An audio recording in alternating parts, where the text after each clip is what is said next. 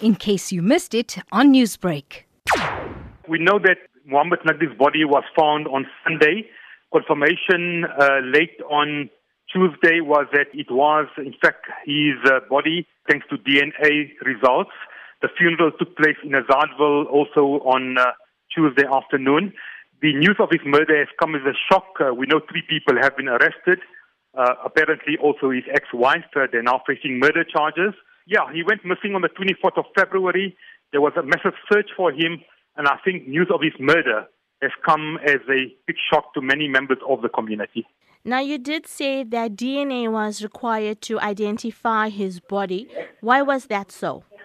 Well, his body was lying in bushes for some days.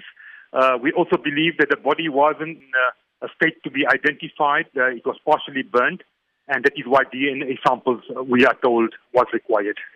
Now, the community came together looking for him over these 2 weeks. What has been their reaction to the body being found?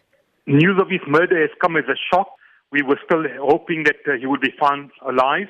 And it's very, very sad. And we hope that the law will take its course and the perpetrators will be brought to book and face the full might of the law. Now, talking about the law taking its course, you have been very active in anti-crime movements involving intimate partner violence. Now, you have said his ex-wife is a suspect in the alleged murder. What do you make of such crimes? Well, very sadly, crime continues to raise ugly head. We know that intimate partners of people known to each other do contribute significantly to the high murder rate, high attempted murder rate. And it's very sad.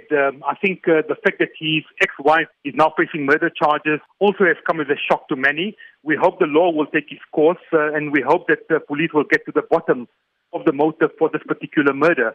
We know that gender-based violence in various forms continues to be a problem, whether it's male on female or female on male.